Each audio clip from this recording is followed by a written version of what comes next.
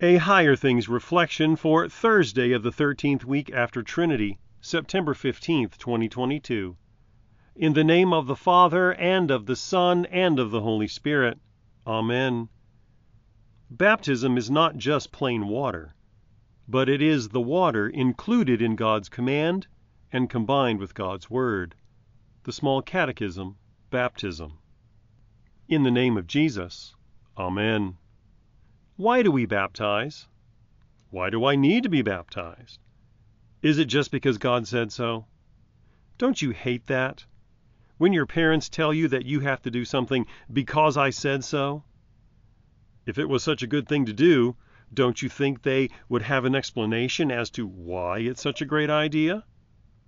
It makes you think they want you to do it for some random, arbitrary reason without any real purpose or point to it, other than because I said so.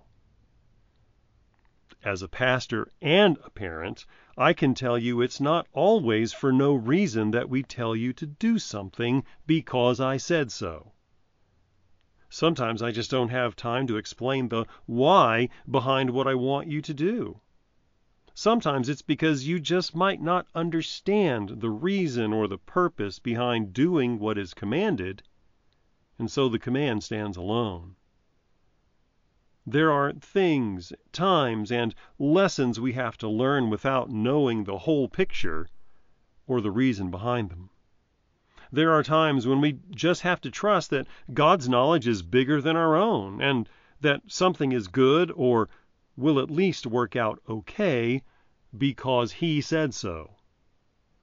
Baptism is not one of those times.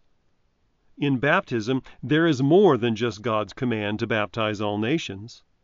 In baptism, the water is combined not only with the command, but also with God's Word, God's promise.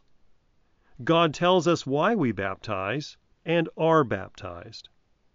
Baptism makes disciples. Baptism puts Christ upon us. Baptism crucifies us with Christ and raises us to new life. Baptism saves you, as Peter says, not as a removal of dirt from the body, but as an appeal to God for a good conscience through the resurrection of Jesus Christ. Your baptism is for the comfort of your conscience. It is God's promise to you that for the sake of the death and resurrection of Jesus, your sins are forgiven, your salvation has been won, and your eternal life is secure. In the name of Jesus, Amen. In baptism, we now put on Christ. Our shame is fully covered with all that He once sacrificed and freely for us suffered. For here, the flood of His own blood now makes us holy, right, and good before our Heavenly Father. I believe in God, the Father Almighty, maker of heaven and earth, and in Jesus Christ, His only Son, our Lord, who was conceived by the Holy Spirit, born of the Virgin Mary, suffered under Pontius Pilate, was crucified, died, and was buried. He descended into hell. The third day He rose again from the dead. He ascended into heaven and sits at the right hand of God, the Father Almighty. From thence He will come to judge the living and the dead. I believe in the Holy Spirit, the holy Christian Church, the communion of saints, the forgiveness of sins, the resurrection of the body, and the life everlasting. Amen. Our Father, who art in heaven, hallowed be Thy name. Thy kingdom come. Thy will be done, on earth as it is in heaven. Give us this day our daily bread, and forgive us our trespasses, as we forgive those who trespass against us.